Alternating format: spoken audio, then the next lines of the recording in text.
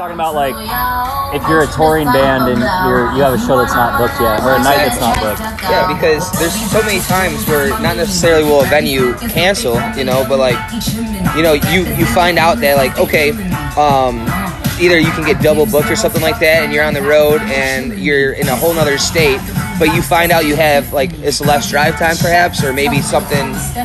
You basically didn't book a certain day, and then at the last minute while you're on the road, you're like, hey, you know what? We have nothing going on this day. Right. Let's try to get a show. So that happens a lot, man. That happened to us when we were in Cali last year. Like we were gonna take a day off, but then we were like, we have next week off, like 3 days in a row. Like why don't we just book tonight? Right. So I'm calling around last minute to try to find a gig at last minute and say, hey, because hey, we're so and so, we're coming through tonight. Right. You know what I mean?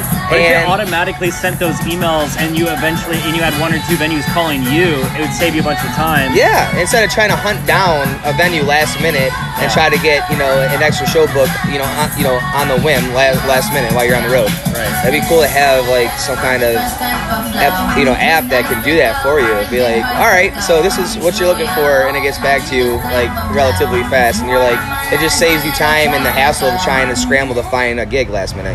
Right. Let me ask you, have you used Polestar? No. One of my competitors. So Polestar is like a booking app or website as well. Okay.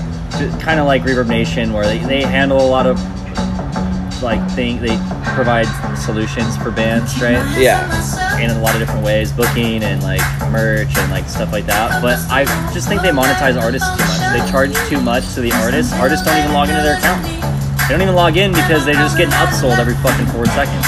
Yeah. And it's like, my whole idea is let's just keep it free for the artists and only charge the people who make money off this shit, the venue. Yeah. And if it saves them money because the owner, the bar owner, doesn't have to pay a talent buyer anymore because they can do it themselves, it saves money, if anything. It's a solution. It's a big solution because, especially from an owner standpoint, because you're so damn busy. Yeah. It's like the last thing you want to do is be on the phone, trying to work shit out. And when there's something that could be when there's an app that could do it for you, it's just time management's everything for an owner. Right. So that's going to be beneficial 100%. What's the biggest nuisance for you? The biggest headache when you're booked? Just in the booking process in general. What's the most annoying part? Getting what we want to get paid. The negotiations. All right. Yeah. Okay. But after you play a spot more than once, man, and you do really well, that's usually not an issue anymore. But that's what the comment section's supposed to fix. If you've got other venues that are already going hands to the air, these guys kill it every time, you can hopefully you can use that as a bargaining chip. Yeah, absolutely. Walk in first time at a venue, go, yo. All these other venues too, not just this would be cool too, because there's always, we're always either co-headlining or headlining shows all the time. Yeah. It'd be nice to actually even be able to find openers, to find another band. I would use it to find somebody to play with us to open up our night. Right. We're going to I don't know, Utah.